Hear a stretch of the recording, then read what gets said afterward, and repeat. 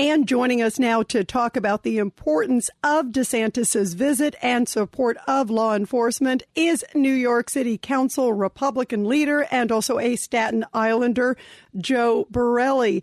Councilman, you were with Governor DeSantis. Tell us all about it.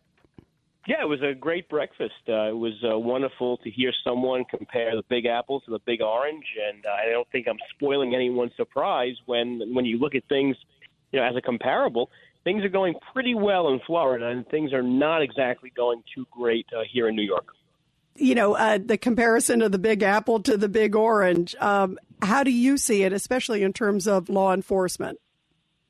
Well, look, first of all, people are fleeing here and going there.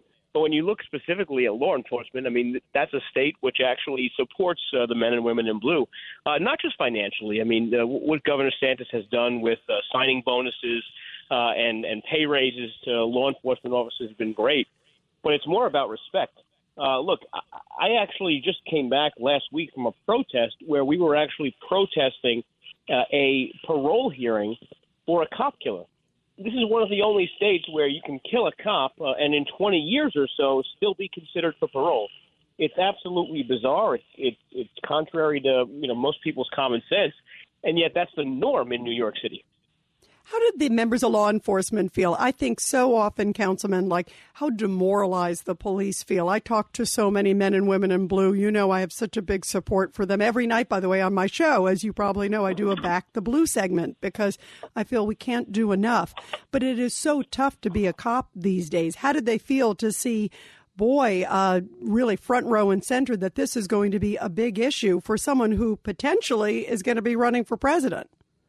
I think it's a 180-degree separation from what they're used to. New York, if you listen to or just watch the Twitter feeds or the Facebook posts and the press releases from two-thirds of the state legislature, and most of their focus is on making things, more comfortable for prisoners in Rikers Island and making sure people get out of jail earlier.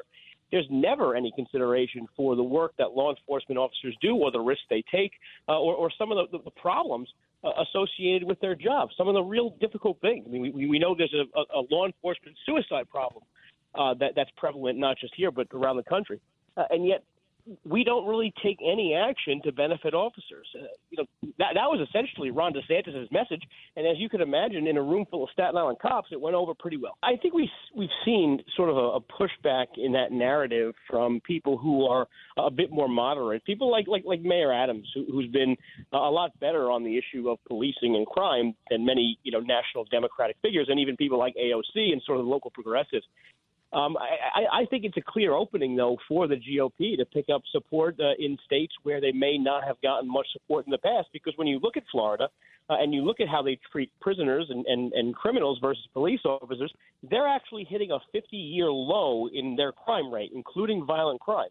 Whereas if you pick up any tabloid in New York City, you turn on Fox or Newsmax or you listen to 770, you will see nothing but stories about how much crime has returned to New York City. So it's such a heavy, disparity between what's going on in states that back law enforcement versus those like us where we don't. And Councilman, you spent time with DeSantis. He is clearly, this tour is going to New York, it's going to Chicago, it's going to Philly. Is there any doubt in your mind that he's probably going to run for president? What do you make of all this? I don't know. He's certainly putting his feet in the water and seeing if it's worth jumping in. That's certainly the case. But the path he's chosen specifically today, he went to New York, he went to Philly, he's in Chicago probably as we speak right now.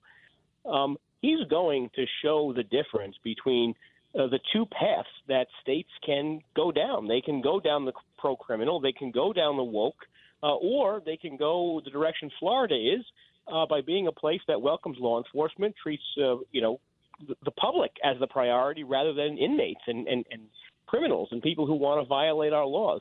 I think it's a very interesting strategy.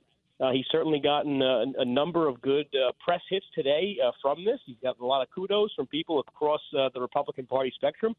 And if this is the launch of his campaign, I'd say it's going fairly well.